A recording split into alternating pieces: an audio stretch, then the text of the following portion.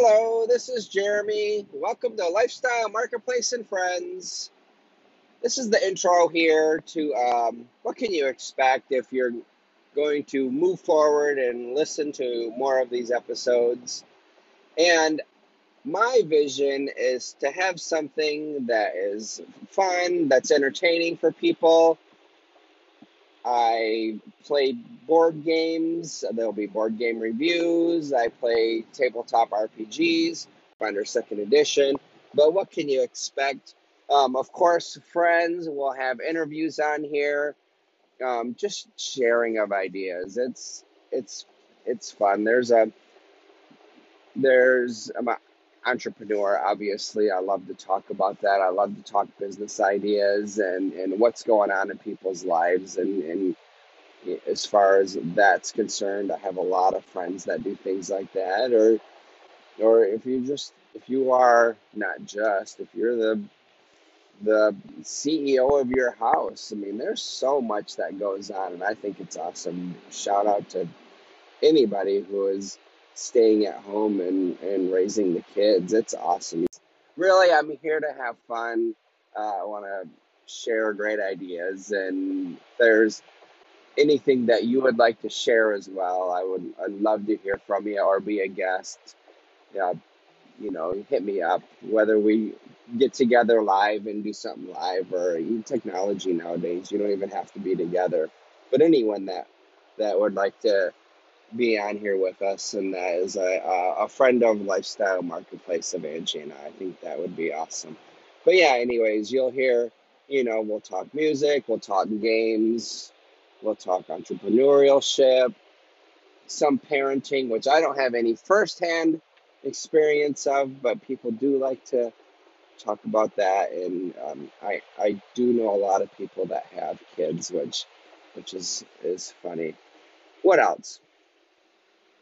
Oh, just to kind of go into a little bit more, to hit in depth a little bit. This intro is going to be quick, but you'll probably, if you listen to a few episodes, you'll hear a lot of the things that I'm talking about. I either like a lot, or I love, or whatever, or even any reviews that I do. It's mostly going to be stuff that I really like. I mean, if I stumble across something that I don't love, like, I'm probably not going to do a review on it unless there's something really like major going on, and I think it would be important and value for anyone listening, which I think is great. And one example that I like to use, I listen to a lot of audiobooks, and I spend a lot of time in the car. I'm actually in the car right now, and I mean, because I keep track of stuff on Goodreads, I go through. So, I mean, sometimes I just forget, like, oh, did I listen to this newest section?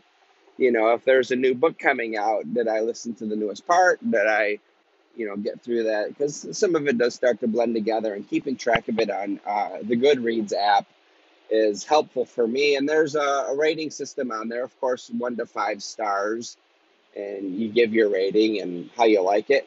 Now, personally, I am not going to rate anything under a 3 star.